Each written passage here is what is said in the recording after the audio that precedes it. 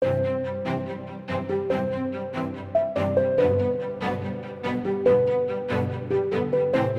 to the Global Business School Network podcast.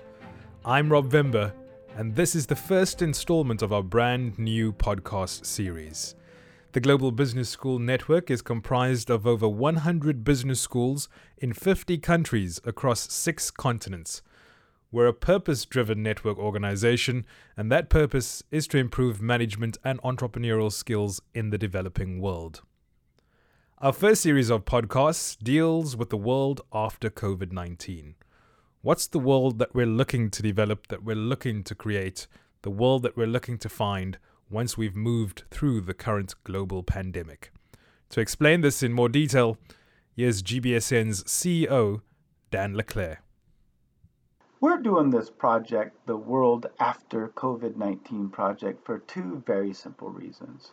The first is that it's very difficult for leaders in the moment, to lift their heads out of day-to-day operations and to look ahead and to imagine a world after the current crisis subsides. And for us to tap into our network, to gather insights and to synthesize those insights in a way that's meaningful and relevant to decision makers today, well, we think that's a helpful service. The second reason is even more important, and that is unless we take the time to look ahead and to imagine the world that may naturally come from our choices today, then we'll never be able to understand the world that we want to come from all of this, and the decisions and the choices that we need to make today in order to make that world a reality for the future.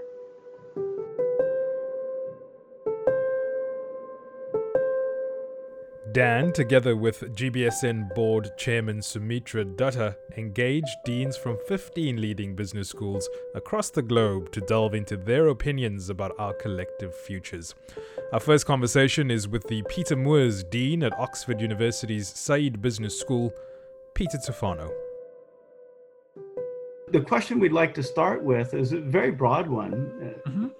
Do you see this, what's happening right now with COVID-19 in 2020 as a turning point if we were to look ahead, beyond coronavirus? Do you see this as a turning point for the world, for business, for higher education? So everybody always thinks that the world is going to change dramatically. If you think about, 1999 and 2000 and, the digital world was going to change dramatically. It didn't, but then it did. And then the financial crisis, the world was going to change dramatically, and then it didn't. This one, I think, is probably, at least in, my history, the most profound thing that's happened. And so if any world event will change business and society in a material way, I think this has the chance to do that. So the probabilities are higher for this than any other systemic issue that we've faced. Not higher than any systemic issue we may face, including climate change, but this one has come on with such rapidity that perhaps it will give rise to a change in collective consciousness that will lead to lasting change. Peter, could you just sort of go into the main dimensions of change that you see, on the dimensions of, angles of government, business, and society? Yeah. Let's start with business, because that's what we do for a living. Just a few months ago, at the end of the summer, you may recall that in the US, a number of companies signed this business roundtable statement. And then a few months later at Davos, the Davos Manifesto was penned. And in both cases, businesses profess this undying support for stakeholder capitalism. And I can recall specifically at one of those events in January, not because I'm smarter, but I simply asked the question, what happens when markets turn down and things get bad? How resolute are we with respect to this commitment to purpose? And I think that's the question for business. So are we going to see a return to business as normal?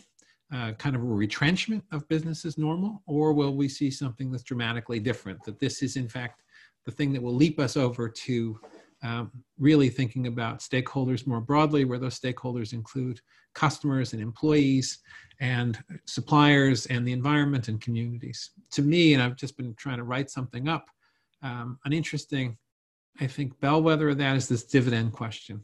Right now, U.S. corporate dividends are about $500 billion a year. And there's a lot of hand-wringing about whether companies should cut their dividends.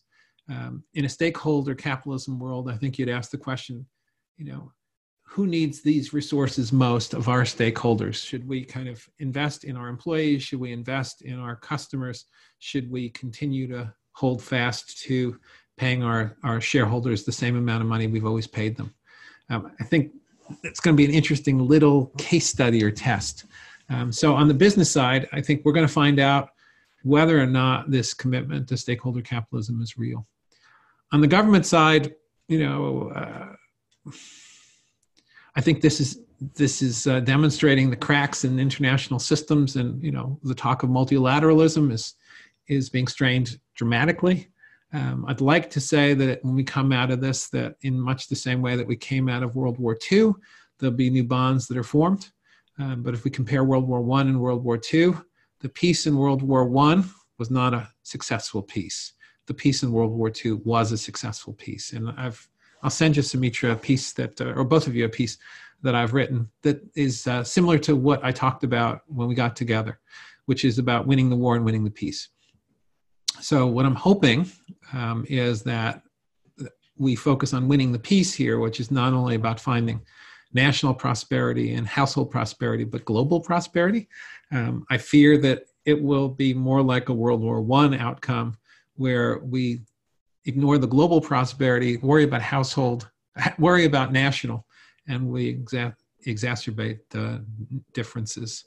In terms of society, I think that's interesting too. I think if the populace sees that governments and businesses are doing what they have said they were going to do all along, then people's trust in business and government will go up.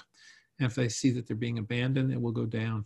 So that's why I don't know which way it will go, but I think that it's hard to think that we'll be let out of our lockdowns or sheltering in place, and everything will just seem normal again.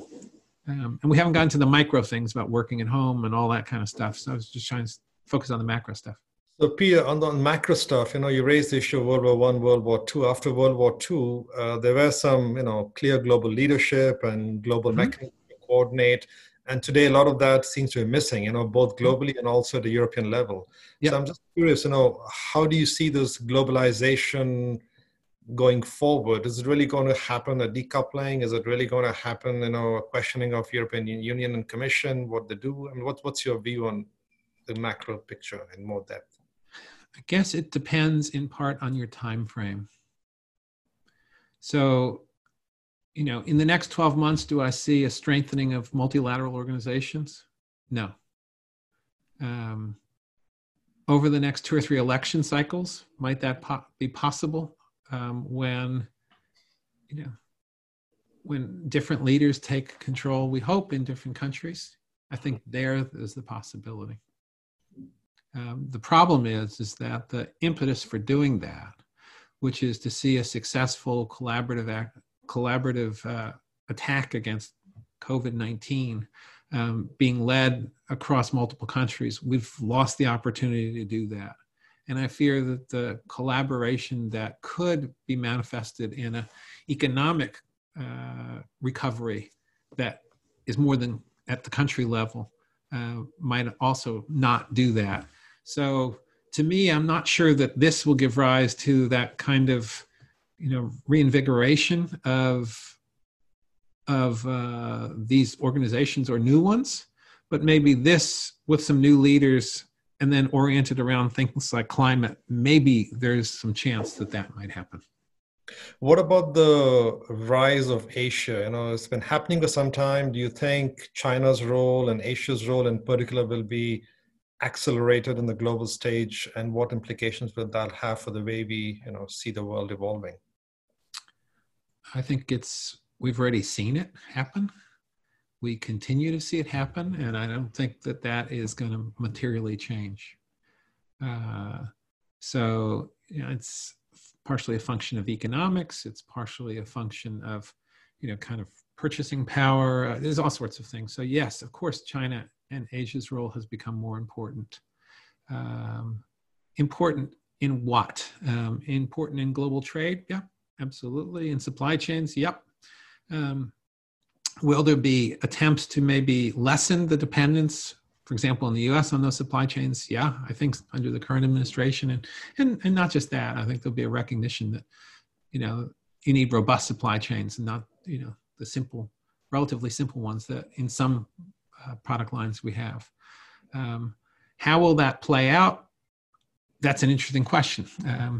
There was a time when it looked like, when TPP was still a possibility, that, again, we go back to that word multilateral, but a multilateral approach for the West to deal with the East was more realistic, not just about trade, but around environmental issues and social issues and more. I'm not seeing that's in the cards for, again, the next short term, but, perhaps over the long term. Another interesting question, which I don't have really a clue about, is, you talked about China, but India is also really interesting. It seems to be moving in a direction that is, well, I don't understand, to be honest, economically and certainly not socially. So some of maybe the progress in India, I hope that this will accelerate that, but I'm not necessarily seeing it right now. Dan, please. We touched on government, touched on business, and we touched on society. How about education? How about higher education and business education? Mm-hmm. At a macro level, if we just stay macro for the time being, how do you see this changing? So everybody, all the pundits are saying, oh, well, we're all online now, and therefore, we're never going to go back to face-to-face. I don't think that's true at all.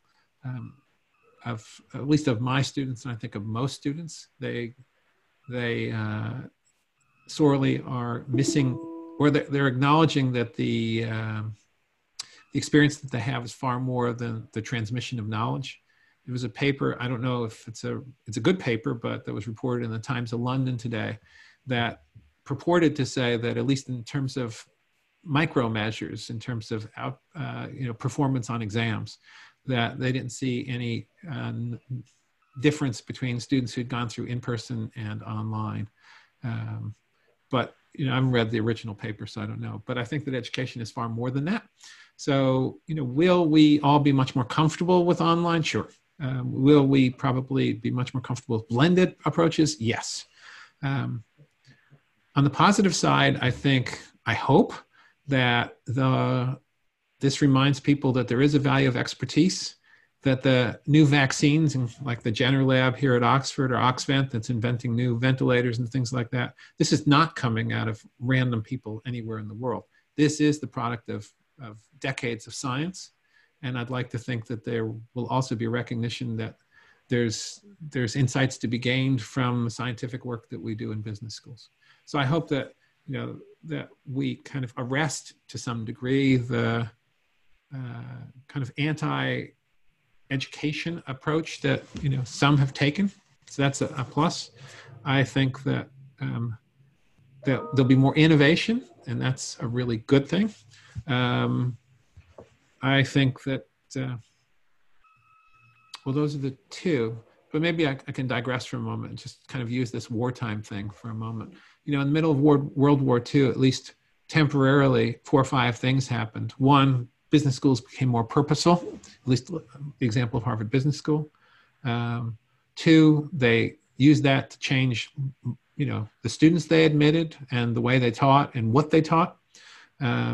They tolerated for a short period of time different leadership styles. They basically, by adopting a whatever it takes approach, they liberated themselves from certain types of tradition.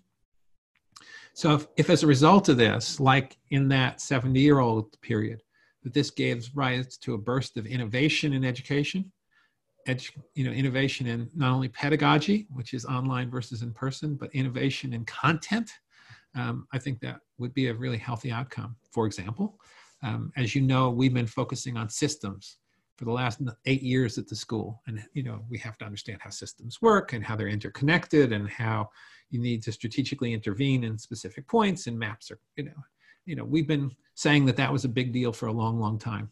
If anything proves that approach is important, it's what we're going through right now. So that a pandemic is not a pandemic. It's not a health problem. It's a health problem, an economic problem, a social problem, everything. And so I think I hope that this will encourage others to, not just in business schools, but in other parts of curricula, to realize that everything that we study tends to be under stress interconnected. So I'm an eternal optimist, and I think that it will lead to, at least with our best selves, it'll lead to greater innovation in content and pedagogy. And if that is combined with a greater appreciation for the power of science and evidence, that would be great. Peter, also lead to more interdisciplinary. Yes. The way you describe it, which would be, I think, a very positive outcome. Yeah, and that's the whole systems point, is that, and maybe I'll send you, I did a piece for the HBR blog a few weeks before COVID became such a huge deal. I'll send you a copy of that or a link to that. And I've got this new piece that I'm still wrestling with on the lessons from World War II. So, and that's basically part of the story. Peter, for business leaders and for business school deans like yourself, what do you think are the 2 or 3 questions they should be asking themselves at this point as a look at the future? So let's not get to the future yet. For me, there's 3 things I've got to do. The first is health and safety. We all had health and safety reports that we ignored, right? Because quite honestly, it was the last thing that we worried about. Health and safety has become paramount. Secondly, how do you just do the things that you're paid to do? And third is, what's your purpose and how are you making sure that you're moving forward on your mission? So for me, and I hope for others, beyond the emergency of it all, we should be asking, why is it we're here? What is it we're paid to do? What is it we have a license? What gives us this license to operate in society? And therefore, rather than being driven by external metrics like rankings and other things like that, what do I really have to do to justify my place in society? And if we all ask that question, then I think we might come up with some very interesting answers. In fairness, that question is really hard to ask in the middle of an emergency when, you're dealing with day-to-day issues that are boiling over, but it has to be asked. So today we had a school board meeting, that's our governance mechanism. And I started it around mission and innovation because I knew that most of the meeting would be dealt with issues around the current kind of shuttering of executive education, the major questions around, what would happen to the class next year, applications, yield, all that's going to drown out everything around mission and innovation. And so I started with, let's talk about mission and innovation. And I have kind of 3 elements of that plan. And I'm hoping that when we all get a chance to take a breath, that is going to be the thing that people who run educational institutions will be focusing on. Because with that, then you have, again, the license to do some things differently. Maybe let me ask you a question about society. Do you see society coming together more as a result of this forced isolation at home, or do you see society sort of going apart? There's data that was released over the last 5-8 years that showed that in terms of inequality, that the global inequality was reducing, but the within country inequality was increasing. This is this elephant curve. And so the answer to your question, Sumitra, is I don't know, but my guess is that what you're seeing is in a more localized way, there is more fellow feeling than before. An expression used by Adam Smith and also by our Queen. But I'm not sure that's translating into global fellow feeling. which is to say, are we coming together globally? I don't see that right now. More locally, yes. And I'd say, in places like the US, from what I'm reading, there's more fractures there than not. So I think it's emanating from our kind of home studios and kind of home workplaces and home schools and home, restaurants and everything that's happening in our home. So a number of people I know that I'm talking to, and I don't know that my sample is representative. We're reaching out to a lot more people that we haven't talked to in a long time. So those kind of thin bonds of social capital are getting a little bit thicker. That's a good thing, but it's local. So are we building the bigger bonds? Not yet. Dan, I'll let you ask the concluding question in light of the time that we have left with Peter.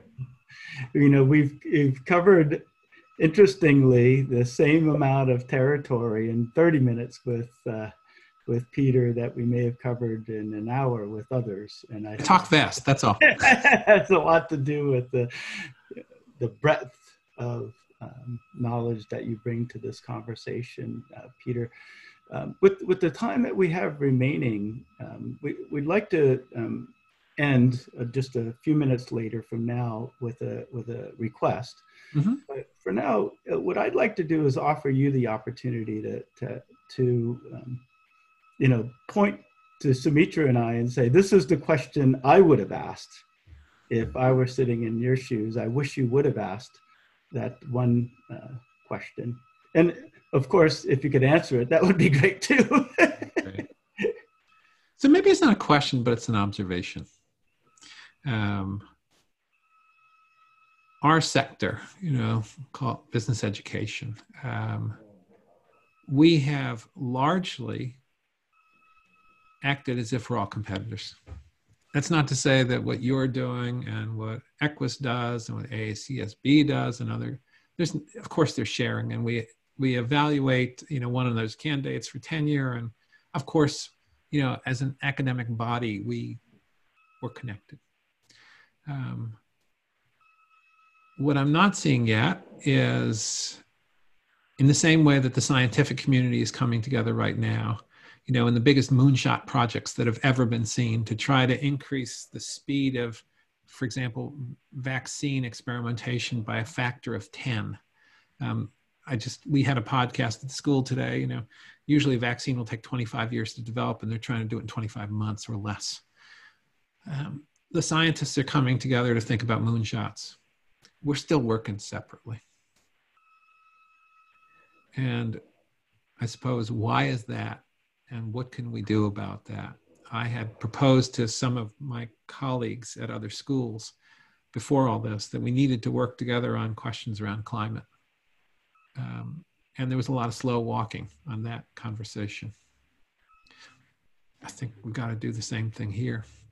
So we're we're working across, for example, the CDL network on, CDL recovery. That's 7 schools.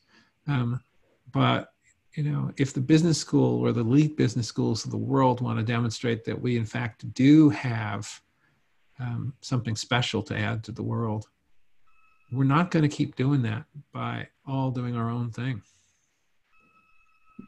And that's all I'm seeing. We're all doing our own webinars and seminars, and we're all asking, as we should, for support from our alumni, for our students who are going to find it hard to get jobs.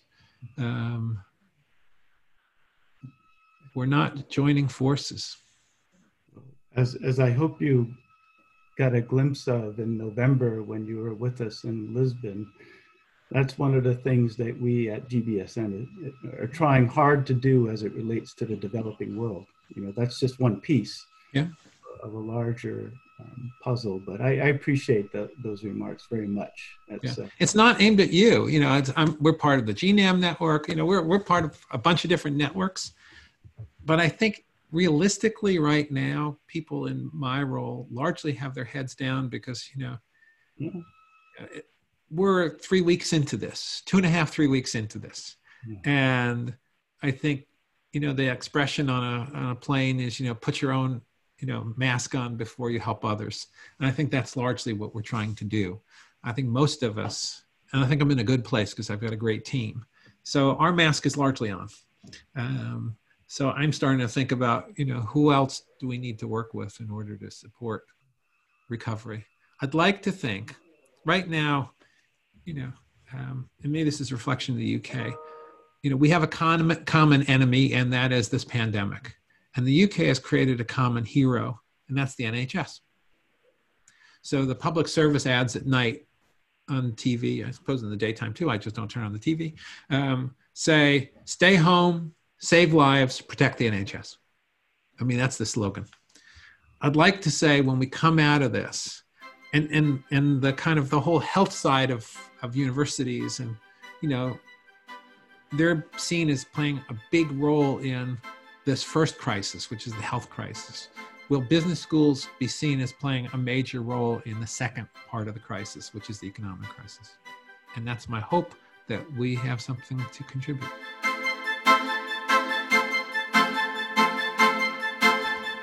With great thanks and appreciation to Peter Tufano for his time, as well as Dan Leclerc and Sumitra Dutta for conducting that interview. Join us on the next episode of the Global Business School Network podcast, as we're joined by GMAC President and CEO Sangeet Chawla.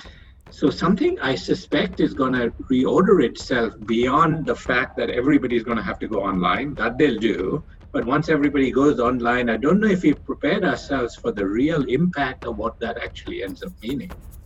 It could be pretty fundamental. And one of the things that we are beginning to really try to monitor is to try to monitor what happens. The canary in the coal mine, by the way, I think is going to be yield right now. Because right now we've made those acceptance decisions in business education. The early response is going to be students who turn around and say, thank you very much, but this is not what I signed up for.